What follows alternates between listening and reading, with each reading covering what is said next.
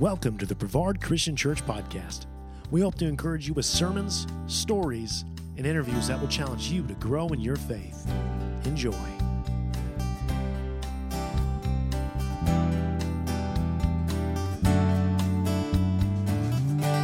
Good morning.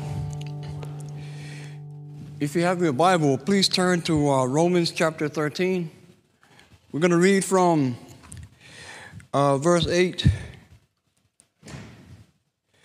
But before we go into the Word of God this morning, I have a question.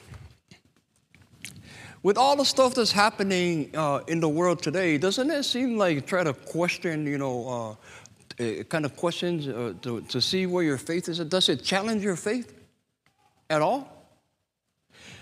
If it does, let me do a little bit of exercise if you don't mind. I want you to take a deep breath and then let it out. And then do it again and then let it out. Now I'm going to be your enemy. I'm going to say to you, you know what? You are worth nothing. You're going to amount to nothing. You are a nobody.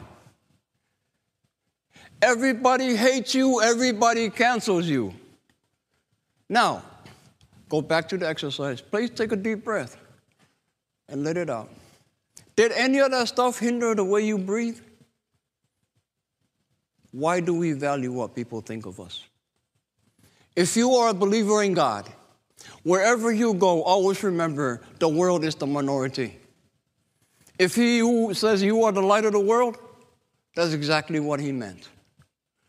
There's no time for us to try to figure out the struggles that we go through in life. You know why? Because the people need help and we are the helpers. You are the combat medics, the spiritual combat medics in a dying world. There's no time for us to be thinking about how people attack us. It's time for God's word to start attacking the world.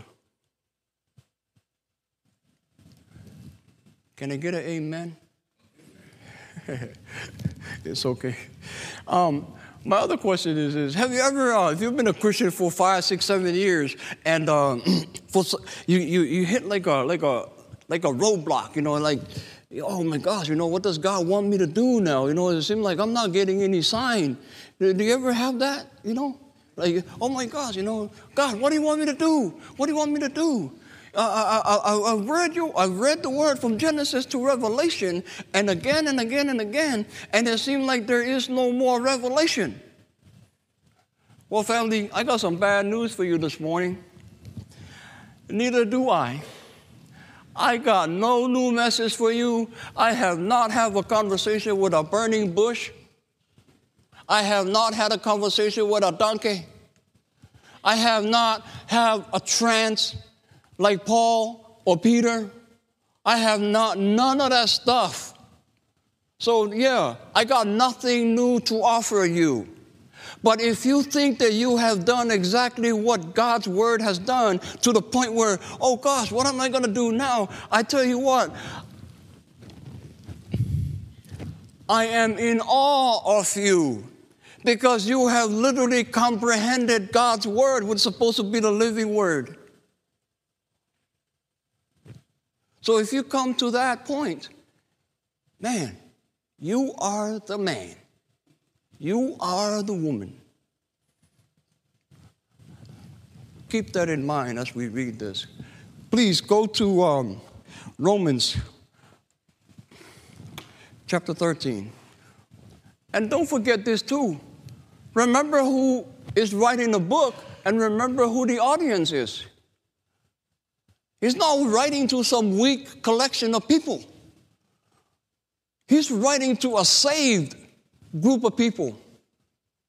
The ones who are supposed to be given direction to the lost on where to go and who they need, which is Jesus Christ. So remember, when we are reading this book, it's not just a general conversation like any other book. Paul, through the Holy Spirit, is talking to a gathering of God's people, giving them instructions. He's already went through the first few chapters of the book on how bad things are and how God, in his infinite wisdom, saw the state of man, and already has a plan. And if you are a believer in Christ this morning, you've given your life up to him, now you're part of the plan.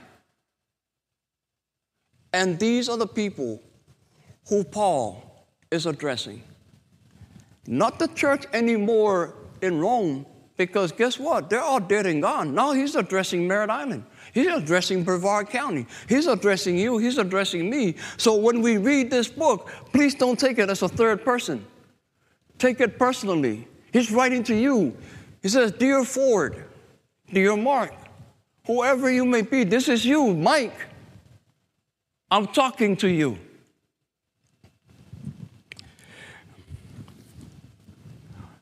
Our family, let me apologize. I'm not yelling at you. I'm just excited about, because I've been studying mega churches. And do this for your own benefit. And you can come correct me if I'm wrong. You know why they're big? Because it's a gathering of a bunch of sissies. I'll give you my point. Whoever you are, if you're a mega church preacher, my name is Ford Levi. I worship at Brevard Community Church, First Christian Church. Yeah, you guys have a gathering of sissies. I can tell you already, when the stuff hits the fan, they're gone. Let me tell you why. Because the majority of the sermons that are taught in those churches is about self-preservation. It's identifying you as a wimp, how you are a victim, how you are weak. We've already passed that stuff the minute you came to Christ, because when you died, the wimp died. The idiot died. When I say idiot, I'm talking about me. The one who need help died. And when you arose, again, you were raised in the same spirit that Jesus Christ was raised in. No more time for wimpiness. No more time for victims. It is time to stand up and help the world. That's who we are. That's who Paul is talking to. Now, for the fourth time, let's get back to the word. Let's start from verse 8. I'm sorry, guys. I get so excited about this. Let no debt remain outstanding except the continuing debt of love, to love one another. For whoever loves others has fulfilled the law, the commandments. You shall not commit adultery. You shall not murder. You shall not steal. You shall not covet. And whatever other command there may be are summed up in this one command. Love your neighbor as yourself. Love does no harm to a neighbor. Therefore, love is the fulfillment of the law. It seems like there is a continuous debt to love, which means I'm going to make an assumption that there is going to be a continuous need of love. If God removes his church from this world, what's left? Is there any more love left?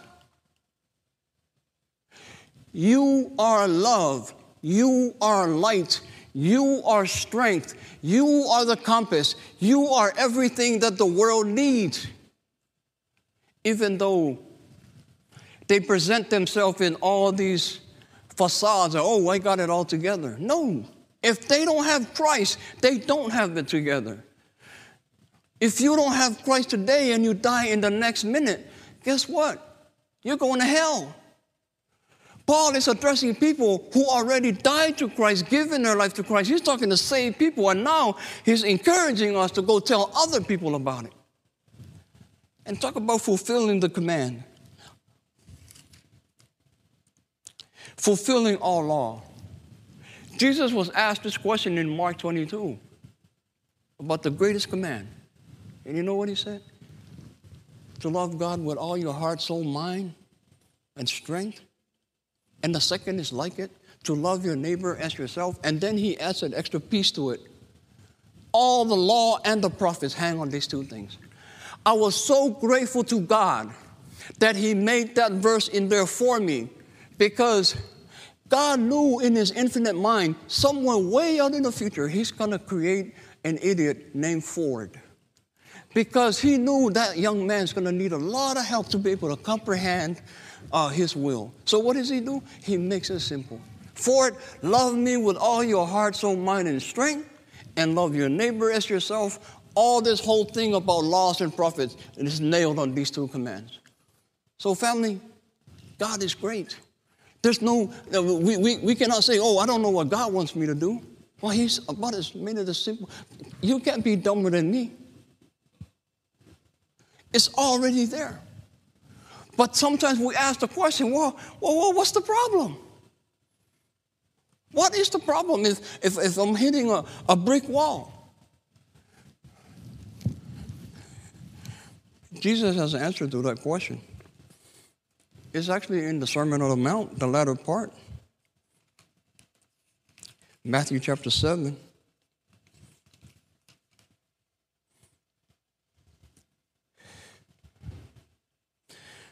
I'm going to read from verse 21 and following. Just follow along with me, please. And if I'm yelling at you and I offend you, please stop me over there. You can chastise me there. I got no pride. I have no pride. This is what Jesus says, right? Not everyone who says to me, Lord, Lord, will enter the kingdom of heaven, but only the one who does the will of my Father who is in heaven. Many will say to me on that day, Lord, Lord, did we not prophesy in your name, drive out demons, in your name perform many miracles? Then I will tell them plainly, I never knew you. Away from me, you evildoers. And then he continues on. He talks about the wise and foolish builder, right? He said, therefore, everyone who hears these words of mine and puts them into practice is like a wise man who built his house on the rock. The rain came down, the streams arose, and the winds blew and beat against the house, yet it did not fall. Why? Because it has its foundation on the rock. But everyone who hears these words of mine and does not put them into practice, it's like a foolish man who built his house on sand. The rain came down, the streams rose, the winds blew against it, the house fell, and boy, was it a great. If you are teaching a cell group, a Sunday school group, or preaching, and you don't have a lot of people like listening to you, despair not. You know why? Jesus only has a 50-50 graduation class. Moses led a whole bunch of people out of the land of Egypt. Did everybody make it? So, Ford, bring your pride down, man. Calm down. Jesus, and let me tell you about the 50-50 Jesus, his graduation class. It's broken down in two categories, fools and wise. Because he says everybody had the same information. Everybody got the same. They heard exactly the same amount equally distributed to them. But the class at graduation, there were two kinds. The fools and the wise. What's the secret? Write this four-letter, I came up with an acronym. It's called P.I.T.A, P-I-T-A. Put it to action. Put it to action. You see, what happens is, let me give you an example of what Jesus is talking about. Remember the story of the Good Samaritan? You know how the Samaritan, they're like the rubbish of the Jewish community. That piece of trash, man, he ain't even amount to nothing. Well, let me. Hopefully you see the story in a different light. You see, the teachings of the Samaritans is no more different than the teachings of the Jews. Because they're half Jews, they are exposed to the law. They're exposed to the first book of the Bible. They even call Jacob, Israel, their father, according to the lady at the well. Can I get an amen, brother? And as a matter of fact, that same lady says, you know what? We heard, us trash people, that this Messiah is going to come and then explain us everything. So the Samaritan had the same teachings as the Jews. But the story goes like this. It says, there was a guy coming down from Jerusalem, fell into the hand of the robbers. And then he says, this is where it's embarrassing for me because my name is Levi. Levi, Ford came around, saw the guy, and, excuse me, I'm going to go over here. And the other guy comes in, and what is he? It was a priest. Guess what? He's still a Levi. So he went to the other side. So two failures, man. Man, what a bad example. But me being a comedian to the guy that fell into the hands of the robbers. You know that guy that comes to church and he sits way at the back there, can't wait for the sermon to be over and bolts out? I see that guy that got robbed like that guy. You know why? Because he said he also came from up the mountain. What's up there? It's the temple. I firmly believe this guy was actually up there worshiping. He's waiting for the service to be over, runs down, and gets mugged. Maybe he was trying to get there early so that way he can make it faster than everybody else at Sundays or something, you know. But the two Christian people who came down, probably one of them preached a sermon that day and sees the guy. There's opportunity to put it to action, and he stepped out of action. And the next guy comes right in, saw what the first guy did. You know what? If he's going to go to the right, I'm going to move on over to the left.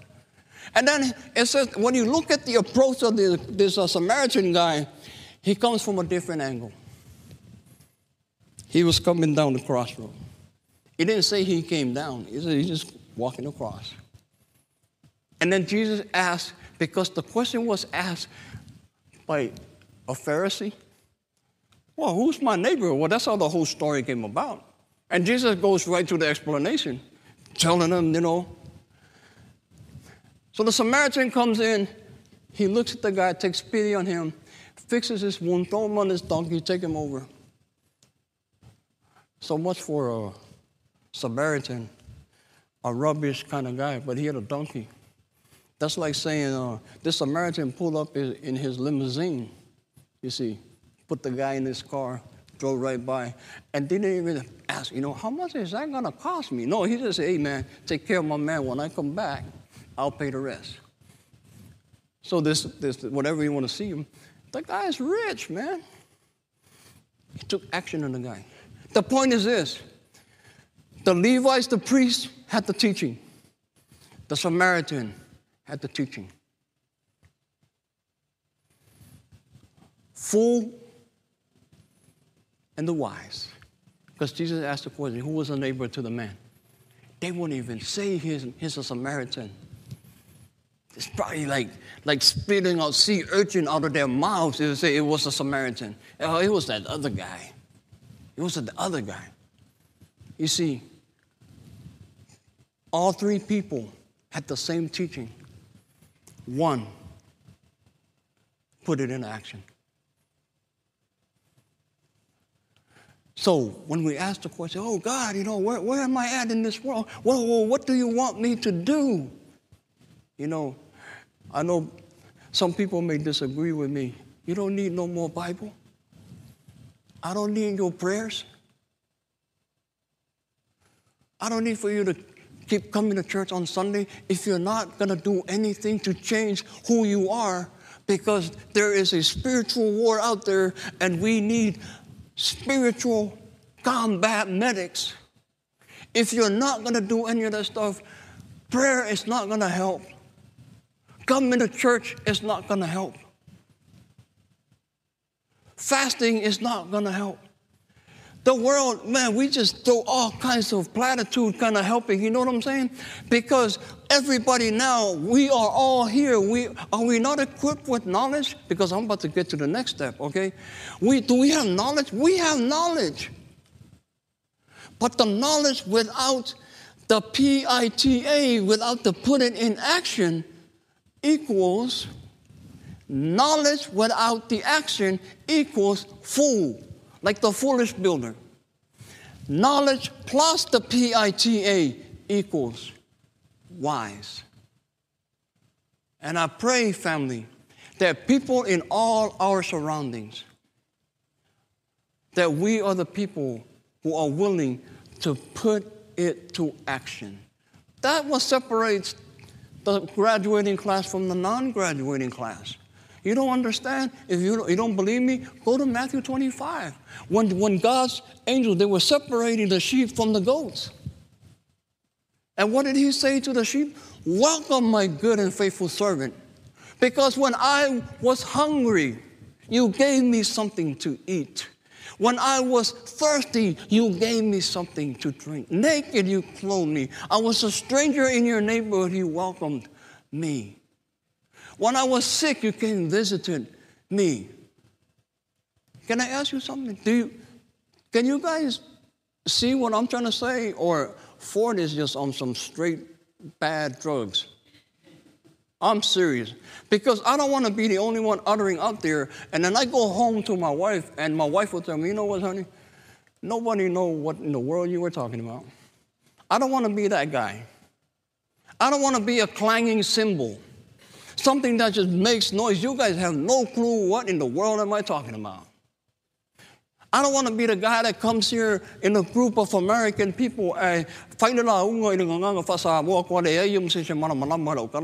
Which means I am actually speaking a language. Nobody knows what in the world I'm talking. I don't want to be that person. Do we understand what I'm saying? You want to be a sheep? Put it in action. You want to be a goat?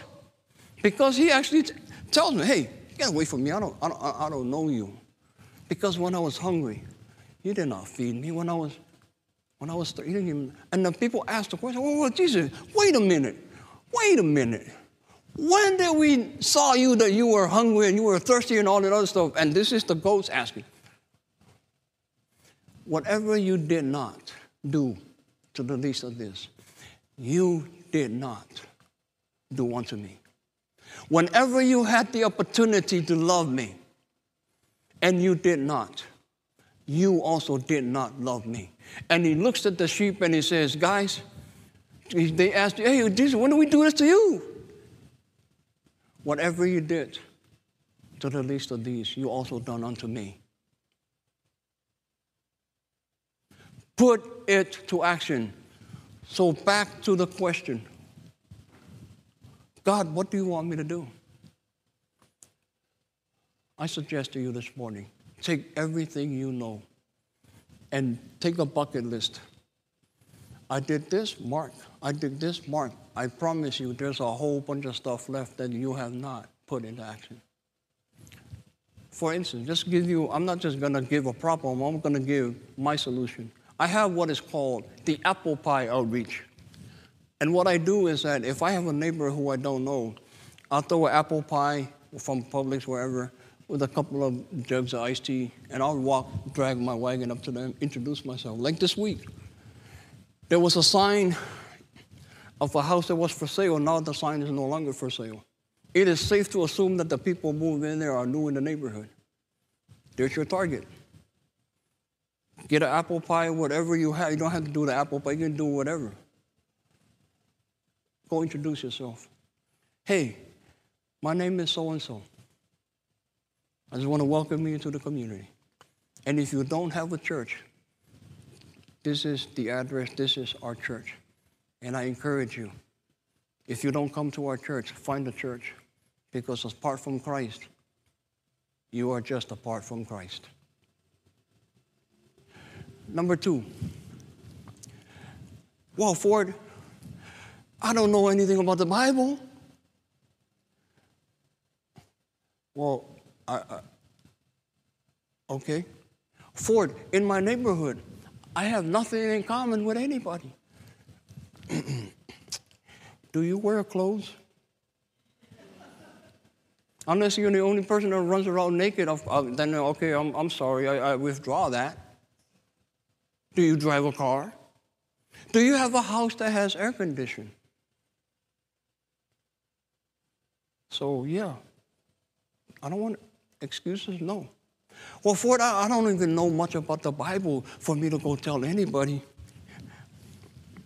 That's what I love about women. I want to set a good example about women.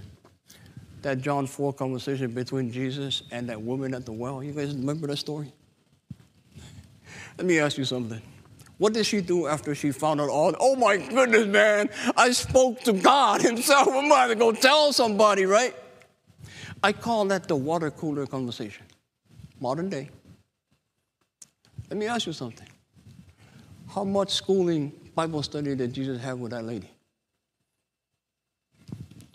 Then she come back the next day and the next day and the next day and the next day until, she does it for 2 years, get her little AA degree. Then she feels confident to go. No. The minute she knew, she went. She put into action what she already heard. So if you've been studying for more than a day, you already have way more education on God's word than the woman at the well.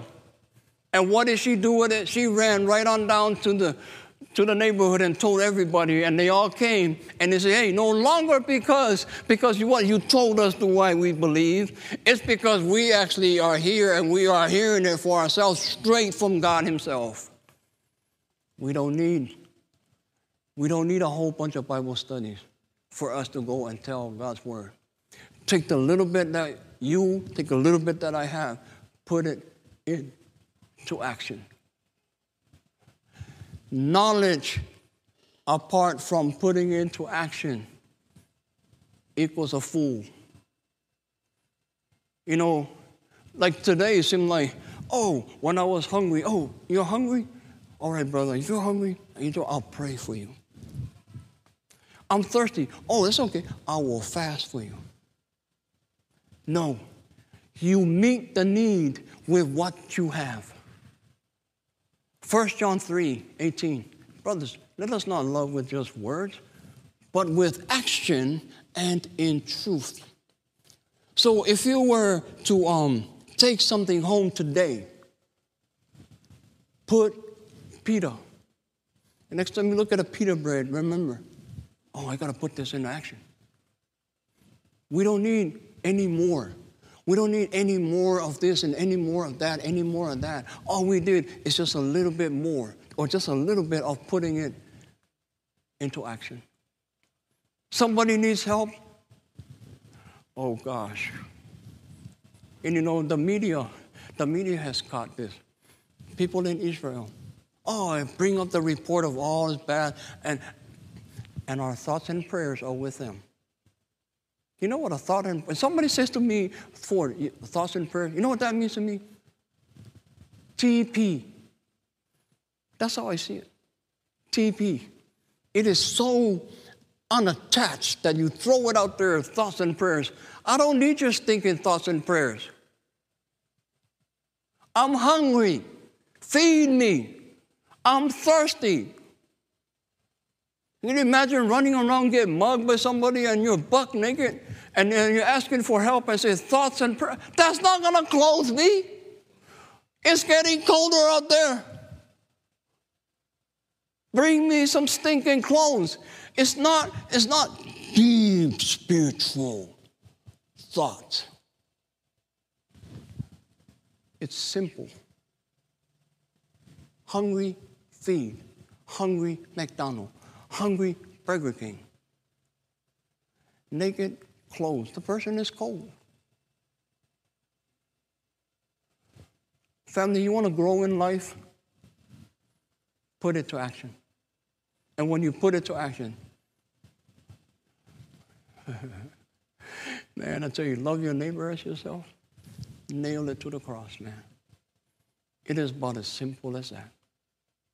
We come up with all kinds of reasons why we don't do this, we don't do that, we don't do that. Just imagine yourself in the presence of God. If all your reasons is going to be reasonable, is he going to know you by name, or he's going to get away from me, for I never knew you? Paul is talking to a church. That's who we are. As we go forth, put it to action.